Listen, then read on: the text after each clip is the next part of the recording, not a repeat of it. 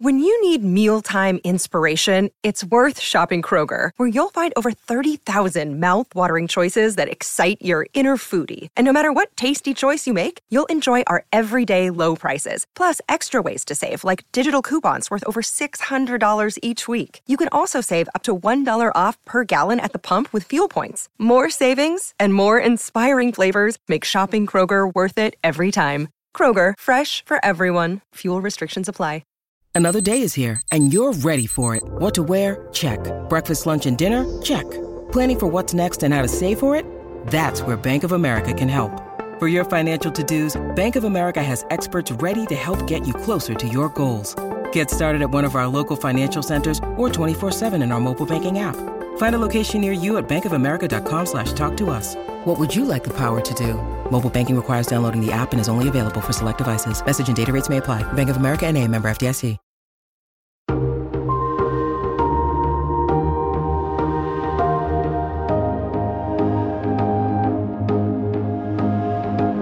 From Variety, celebrating more than 115 years covering the business of entertainment, this is the Award Circuit Podcast. There's many reasons to do a script, but one of the things I've heard, and also one of the things that I experienced in this, is that, you read a character and you want to be responsible for him or her or they. You want to do it. Jonathan Majors recalls first reading the script to The Harder They Fall, and how he quickly realized he wanted to play the starring role of cowboy Nat Love. I'm Janelle Riley. On this episode of the Variety Award Circuit Podcast, we talk to Jonathan Majors about The Harder They Fall, as well as his recent entry into the Marvel Cinematic Universe via Loki, and much more. It's all on this edition of the Variety Award Circuit Podcast. Stay close.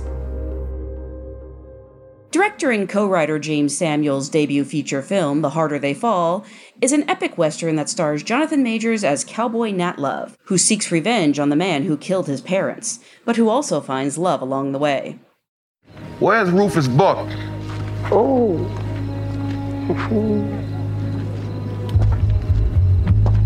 Bass. Trudy. If I'd known you was switching sides, I'd have asked you to come join us. You here for your damsel in distress?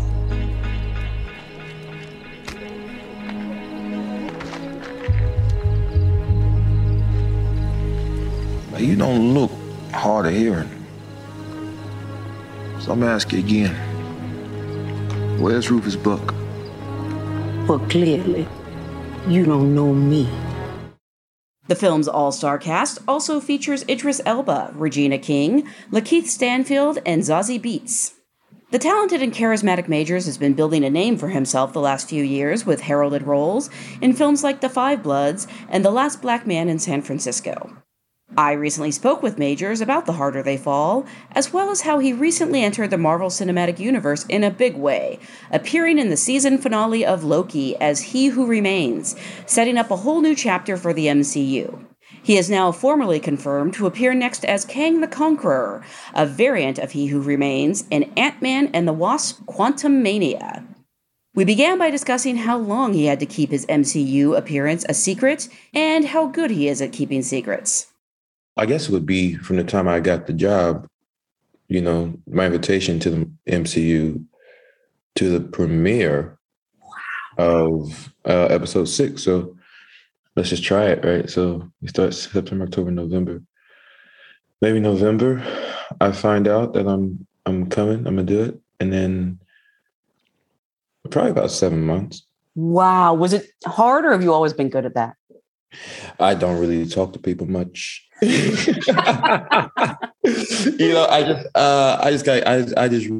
just keep my head down, and like, you kind of feel like, it's odd to say, but you kind of feel like it's kind of biblical. You feel like you got this little secret. You feel like Mary. Yeah. You got this little gift, Because there were rumors about you being cast in Ant-Man, which I knew at the time you couldn't address, because I thought it was public knowledge, but right. You very expertly evaded the questions about it. But I don't know if anyone, maybe like some people did expect you to show up in Loki, but I literally squealed when you came on screen. Well, Loki, the interesting part about it is that it's all the Marvel universe, right? And you have the Marvel Cinematic Universe, and I think the big conversation was, is Kang going to show up in Loki? And so there's a couple entities, like there's Kang and then there's the actor that plays Kang, and how they work that, because that's just the nature of this world now, so, they didn't expect He Who Remains, I didn't expect He Who Remains, but I'm very glad we met, and I'm glad he got to be introduced to everybody else. And what's it like to join something like, I'm a huge Marvel fan, as you can tell by my shirt. But, what's it like to be asked to join something that epic? And I mean, like 20 movies and they've all been good. Yeah, it's wicked. How does it feel? I mean, for me, it's kind of like acting of old. I think about the old Shakespeare companies or troupes and stuff like that, where you have a repertory company and you have a repertoire, and there's a group of actors and they put on these plays, and that's very akin to my training as an actor, at North Carolina School of the Arts. You have the entire, dramatic canon, at Yale, you have the same thing. And, there's 32 of us. No, there's how much of it? There's 60 of us about, at Yale. There was probably 90 of us at NCSA, and that's the company, and you're building plays and you have an endless amount of stories you can tell with the endless amount of singing partners. So it's really exciting, in that way. Yeah. I love that you say Shakespearean, because I remember going to see Thor, which was a big turning point for me with Marvel movies, and thinking, Thor to me had always been like this goofy, blonde guy, with a rainbow bridge. Like, what is that? And I saw that movie, and I don't know if it was Kenneth Branagh directing it. I don't know, but it was Shakespearean. It was fathers and sons, and it was worldwide, universe-wide stakes. And it really like turned me around on the whole idea of this universe. We're on the same page on that, because I do feel that, it requires a certain amount of, I just look at the company, you have Tom Hiddleston, who is a, classically trained actor. You have Benjamin Cumberbatch, Tilda Swinton, Chiwetel Ejiofor. I mean, these are all actors I really, really, really admire and really, really admired, while I was in drama school, and I tend to look at people who have the same, we all take different roads, but there's certain paths that we take, and if someone took the time to sit in the classroom and try to work it out, I look at that, and I think that gives you a certain amount of size, and the MCU requires that in some cases, to have that, that latitude. And then there's others who just have the incredible imagination to fill out the world or what have you. And it's just really neat. It's really neat. I'm really happy to be doing everything I'm doing, as an actor and an artist, but I'm very happy to have this also happening, it's cool. I mean, talk about amazing ensembles. The harder they fall. This is, from top to bottom, people who I'm not familiar with, like Danielle Deadwyler, that like the world is going to fall in love with her, to Idris Elba and Regina King and you. And and I believe you were the first person cast. No, not true. No. Okay.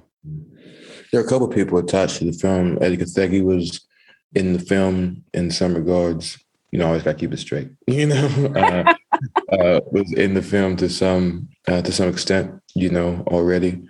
Idris Elba had been a part of the process and the project for 15 years. And then I came in. I came in.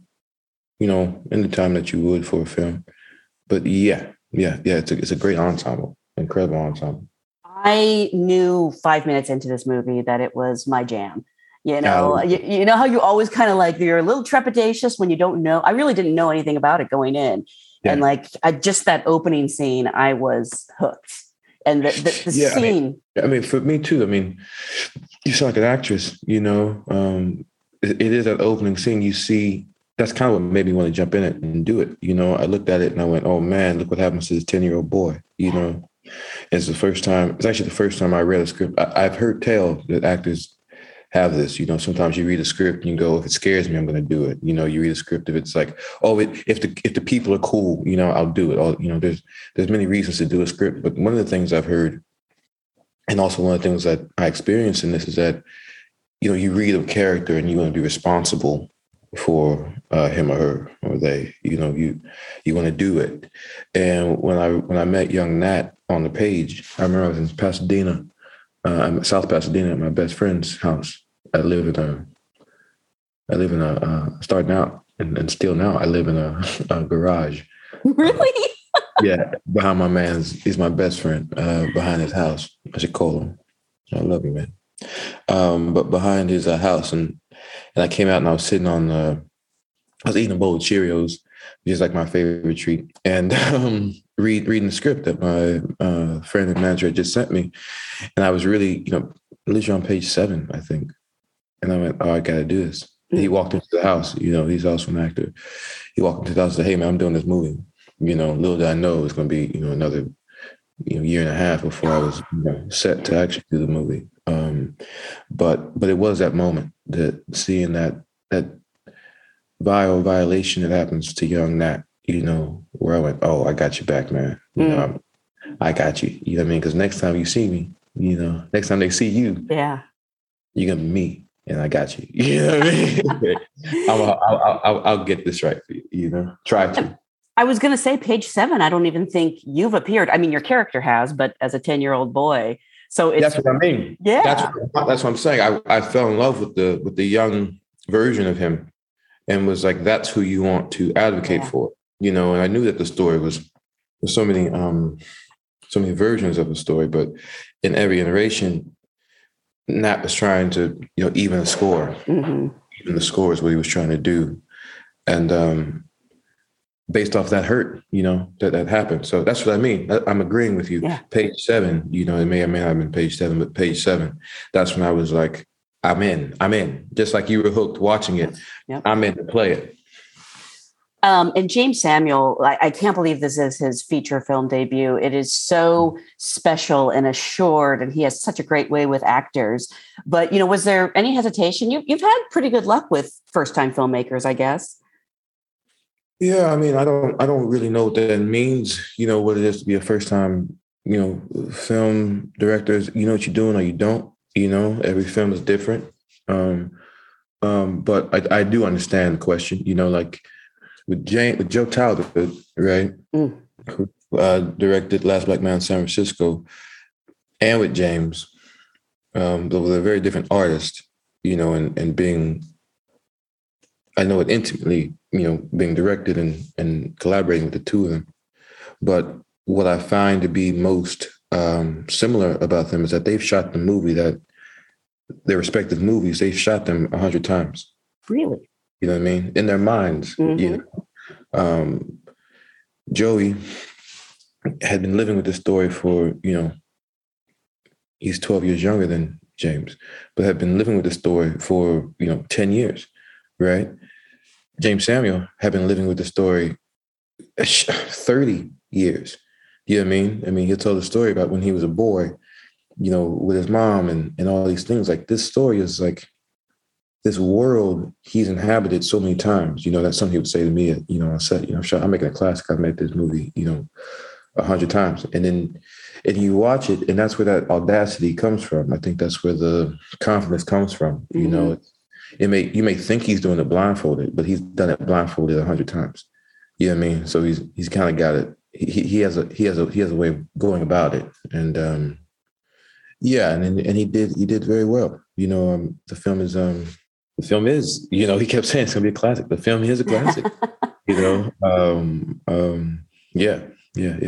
What does it mean? I mean, did you ever think that you would get to be the lead character in a Western? You know, I just, when I think of like Westerns we've seen in the past, it's like a very specific type. And I'm so excited that type is changing. Well, there's two answers to that, right? Like, to be an actor, you have to have some type of grit about you, you know, some type of idea that you can do it, you know. But did I think I'd have the opportunity to do such a thing? It's interesting. It's a bit prophetic in a way because, again, the people I've collaborated with, my first film that I did professionally, well, the only film, the first film I did, was Hostiles, directed by Scott Cooper, and Christian Bale was my Nat Love. His character name was Blocker, and he was the lead of that film, and I was very much supporting in that. And Scott Cooper said to me, one of these days, he said, "You're gonna be number one one of these days." I remember him saying that to me in front of now a dear friend of mine, who I also should get in contact with. He said that, and so I did have aspirations for it, but I didn't think it would really come around, just because of the climate that we live in, and where we were, we're Black entertainers, we're Black artists, kind of dwell on the food chain, in Hollywood and abroad. You know what I mean? It's a very odd thing. And so when this came around, I had the same sensation I had, a similar sensation rather, that I had with Atticus, and I was like, this is impossible. But then look, when you meet James Samuel, you realize very quickly that nothing really is impossible. He has a way. And it is that, growing up, I would watch Westerns. You wouldn't see, I lived with cowboys, right? But I wouldn't see us on the screen, small screen or big screen. You wouldn't see that. So to speak to your question, I had no reference. I had no reference that there could be a Nat Love. I knew there could always be a John Wayne. I knew there could always be, any iteration of the Clint Eastwood canon. I knew that could exist. But if I were to do that, I would be breaking the mold, as I'm not, blonde hair, blue eyed, or white man. What I mean? So, but we've done it.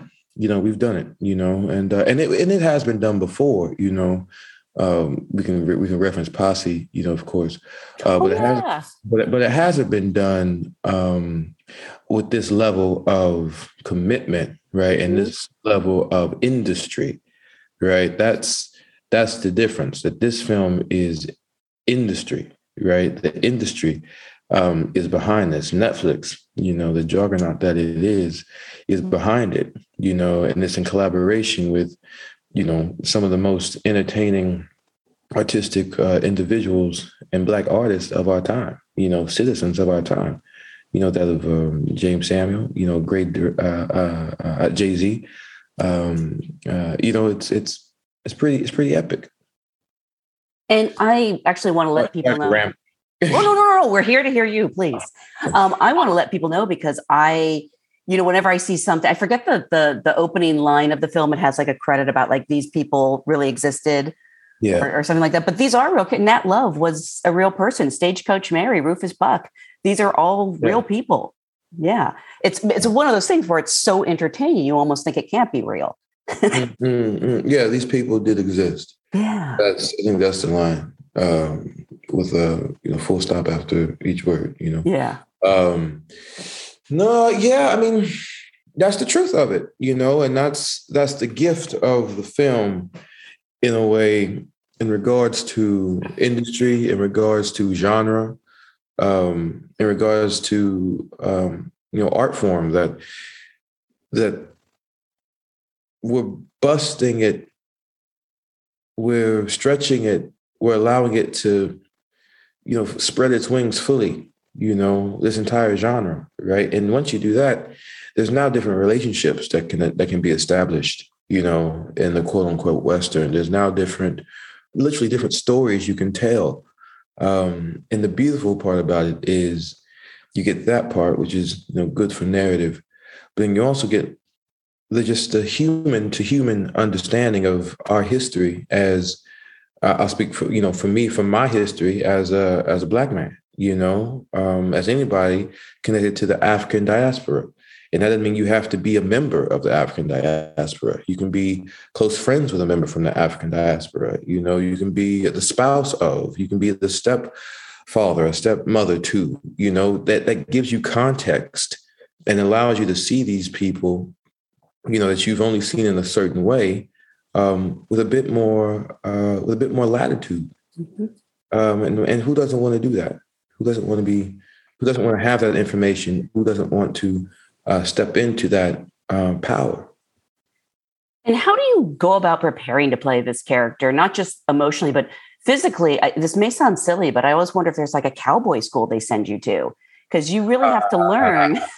That's why you say that. I mean, I'm pretty sure at this point that there's a cowboy camp, that you kind of go through, and they're all different. This of course, the aforementioned film Hostels. It was my first Western, so we had a cowboy camp for that. This is my second cowboy camp. This is also an outlaw camp. But yeah, there is a certain amount of physicality, that is necessary, in order to play the role, right? In order to embody the role. I think one of the reasons people are so enamored with the cast is because everyone in that cast has the rap sheet, of being a quote unquote real one. These are G's. Regina King is a fucking G. Idris Elba is a fucking G. You know what I mean? Daniel Detweiler, we have all found, is a fucking G. You know what I mean? Pardon my French. I probably should have said that with the first F-bomb, but R.J. Kyler, he's a G. Mary Zazie Beetz, G. Lakeith Stanfield, I mean, that fucking G. You know what I mean? Like, it is what it is. Because they do embody the roles. In some parts of the town, you say, "Yo, you bodied it." You bodied it, like you really lived it. And so it was imperative that actors of this caliber, and it also lends to my approach, had the opportunity to do that, to embody it. You can't fake riding a horse. You can't fake it. You can't fake any of the athleticism that's needed, in combat. You can't fake those things. You've got to be able to handle what's coming at you. Otherwise you can diminish the story. And so, yeah, there was a great deal of cowboy outlaw camp. For me personally, I wanted to take the opportunity because, as you said, there hasn't been many leading Black cowboys in cinematic history. You know what I mean? And it may have been a selfish thing on my part, but I thought, well, I got to do it. I got to do all of it. You know what I mean? The stunts, the smoking, the whiskey drinking, the fight, the hand to hand. I got to do all of it. This may be the only opportunity I have, because it hasn't come around before. What makes me think it's going to come around again? As we know, just because they know right don't mean they're going to do right. You know what I mean? So I say that to say, it was a great fun in the cowboy camp, and then like the extracurricular camp, for myself and Cinco, who was my horse scene partner and friend. And because we had to work those stunts together. We did that over the lockdown. We did it over the weekends, and we did it in rain, sleet, snow, heat, and all those things happen, in Santa Fe. Yeah, because you were supposed to shoot right when the pandemic hit. I don't know if you got any shooting done and had shut down. We were a day away. Wow. Yeah. Wow. Yeah, I mean, you look at the climate. I mean, it's so strange. I've been something about you, maybe because I can see you and you look like my mom a bit too. Really? Oh, that's such a compliment. I just feel comfortable saying, like, I've been on the road, literally on the road for 5 years now, just kind of set to set, and so it gives you a certain perspective, on the world, not really having a permanent roof that I live under, it doesn't matter. You get what I'm saying? And so I got to sit back and watch I was marooned in a way, by choice, but also by circumstance. And I could sit in New Mexico with my dogs and, kind of watch the news and see what was going on. And you can watch both what's happening in the world and what's happening in your world, as an actor trying to work, you can see what's happening there. You can watch how things are coming out. It's a miracle that The Harder They Fall was done with Netflix At that, you mean there's so many things that had to happen in order for this film to be made, and to be made this way. I mean, our cast switched up a bit. There were scenes that were added. There were scenes that were taken away. There were songs that were written. There were, we got to workshop it for a very long time. We wouldn't have had that opportunity. But yeah, I mean, we were shut down the next day we were up. We had the call sheets. You know what I mean? It's like that. And did you think like, well, I'll see you in 2 weeks, and it stretched into months? I mean, that's what we thought. I remember. I remember all of us being in that room. I mean, here's the thing about actors, right? Like, it don't take much. I mean, it's an occupational hazard, right? You say something, our imaginations just go, woof, you know what I mean? So, yeah, that room that we were in, like, it was so odd. They had us all in the same. They put all the cast in the same room during a pandemic. Like, we were not 6 feet apart. It was a whole shit show, and we all we didn't know how long we were going to be down, but no one was taking it lightly. It wasn't like 2 weeks we'll be back. And something shifted in me in that moment where, again, as you say, like, these opportunities don't come around much. Yeah, you can be a leading man, quote unquote, but who's going to do a Western, unless you be on a horse like that? Like, that may not happen again, and you want to do that. As I said, you want to be responsible for that kid, So what are you going to do? So, that's kind of where it all began. I think for everybody, that internal ledger taking, that balancing. And that's definitely what happened for me, so there was no see in 2 weeks. I sent text messages to ex-girlfriends and all types of shit. I get my life together, and one of those. But I did know, I had a feeling that we were going to be all right. Yeah. I mean, of course we were, right? I mean, a Black Western, let's just call it what it is. Some of the most resilient people in the history of people, Black folk, there was no way, unless we were sabotaged, that we were going to quit, as a team.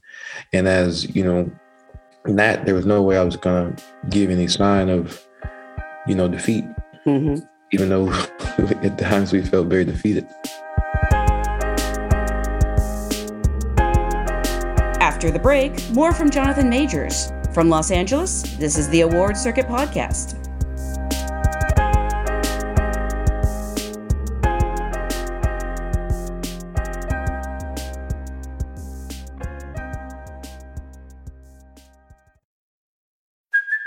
Hey, it's Kaylee Cuoco for Priceline. Ready to go to your happy place for a happy price? Well, why didn't you say so? Just download the Priceline app right now and save up to 60% on hotels. So whether it's Cousin Kevin's Kazoo Concert in Kansas City, go Kevin, or Becky's Bachelorette Bash in Bermuda, you never have to miss a trip ever again. So download the Priceline app today. Your savings are waiting.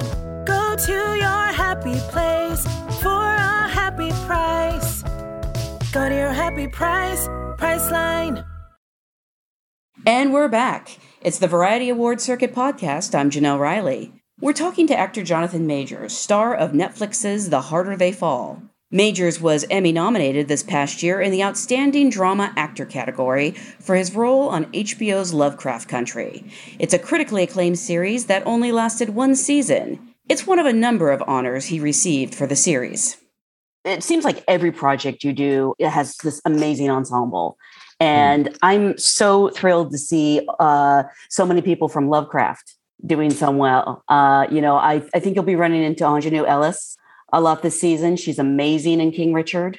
Okay, I understand what you're saying. Yes, ma'am. Yeah. Yes, ma'am. It looks great in that trailer, man. I was like, whoa. Oh my God, I love that movie so much.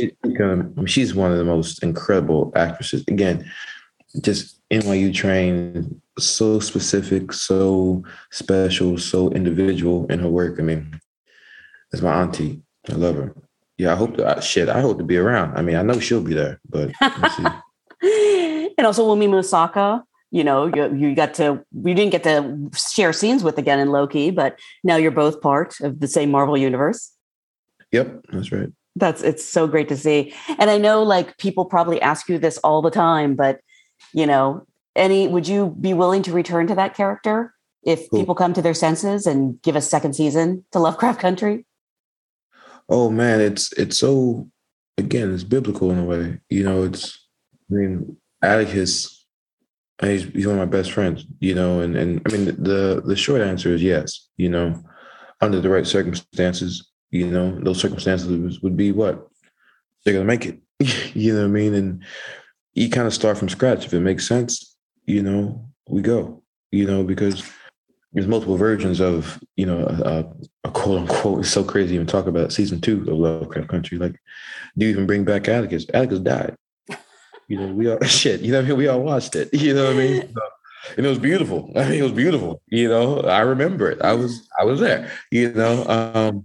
So it would have to be a choice to do so. And if the art lined up properly, then yeah, hell yeah, I'd be there. I mean, it's Lovecraft, it's Atticus, of course. Do you think you're maybe drawn to these ensemble pieces, even when you're the lead, or even if you're a supporting character? I mean, I'm even thinking of the Five Bloods and Hostiles, for that matter.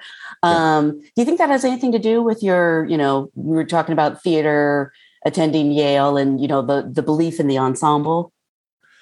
Well, here's the thing about ensembles, right? It's like, it doesn't matter. I mean, because you've seen them, right? Like, and people tend to be a bit generous, right, with the idea of it, but it don't matter who's on that team. You know what I mean? Like you can watch, look at the Olympics, right? We got the best ball players in the world. How we lose a game, right? That's an ensemble. You know what I mean? It's really about leadership and empathy, and when you're a part of an ensemble, you have to infuse that, right? You have to bring that, you have to establish a culture, so it's not just you put the best players on the team and you win, it's that you put the best players on the team and those players want to be there and they understand the mission at hand and everybody plays their position, So no, I'm not drawn to, I mean, I used to get, doesn't play well with others, Really? in elementary school, you know what I mean? Behavior, unsatisfactory,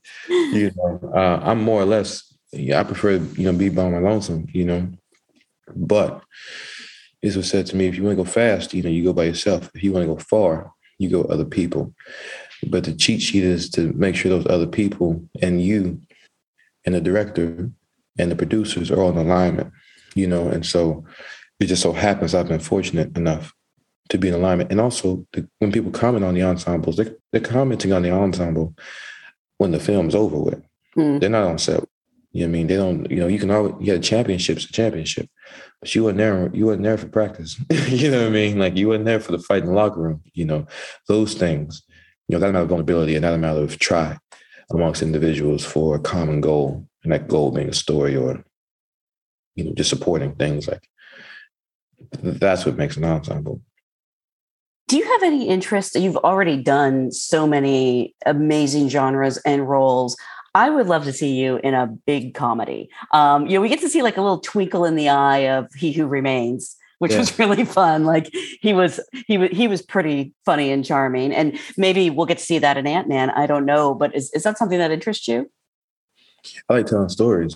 I think there's something very beautiful about people who express themselves through humor, primarily. And I don't know. It's a different type of bop. When you're in a comedy, it's different music, so, I mean, again, the short answer is yes, absolutely.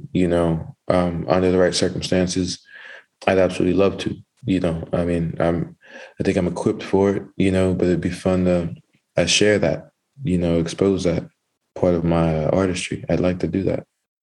Can you tell us anything about what you're working on now? I know you might be in a very secretive world, so I don't know what you're allowed to say. Yeah. I'm working on this film called Ant-Man, Quantumania. Heard of it. Okay. And, you can finally say that, by the way, when I spoke to you last year at this time. You couldn't. It's being done by this little studio. Don't know if you heard of it. MCU, the Marvel Cinematic Universe. There's an up-and-coming director named Peyton Reed directing it. And there's this young kid, going to be a breakout star named Paul Rudd. He is young. He plays Ant-Man. And he's gonna have a long future. I'm betting on him. That's pretty much all I can say. I mean, no disrespect by that. I just fooling you.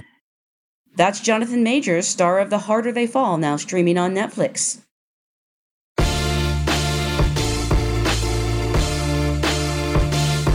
And that's it for this edition of Variety's Award Circuit podcast. We'll be back tomorrow with another all-new episode featuring the weekly Award Circuit Roundtable and an interview with Ingenue Ellis from the Oscar-contending film King Richard.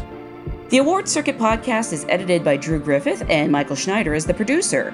Be sure to subscribe to the Award Circuit podcast on Apple Podcasts, Stitcher, or wherever you download podcasts. Also, head over to Variety.com and click on the Award Circuit tab to find the latest Oscar predictions in key races, as well as your daily fix of news, analysis, and reviews.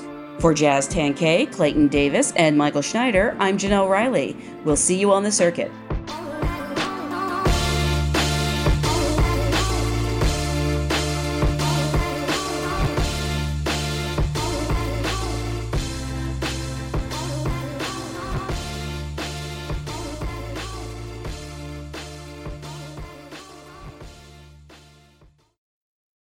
Hello, it is Ryan, and I was on a flight the other day playing one of my favorite social spin slot games on ChumbaCasino.com. I looked over the person sitting next to me, and you know what they were doing? They were also playing Chumba Casino. Coincidence? I think not. Everybody's loving having fun with it. Chumba Casino is home to hundreds of casino-style games that you can play for free anytime, anywhere, even at 30,000 feet. So sign up now at ChumbaCasino.com to claim your free welcome bonus. That's ChumbaCasino.com and live the Chumba life. No purchase necessary. VGW. Void where prohibited by law. See terms and conditions. 18+.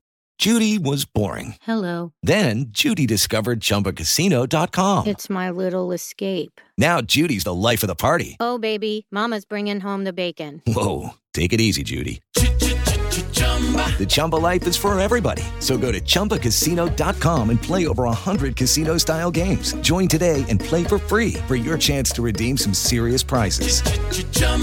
ChumbaCasino.com. No purchase necessary. Void where prohibited by law. 18+. Terms and conditions apply. See website for details.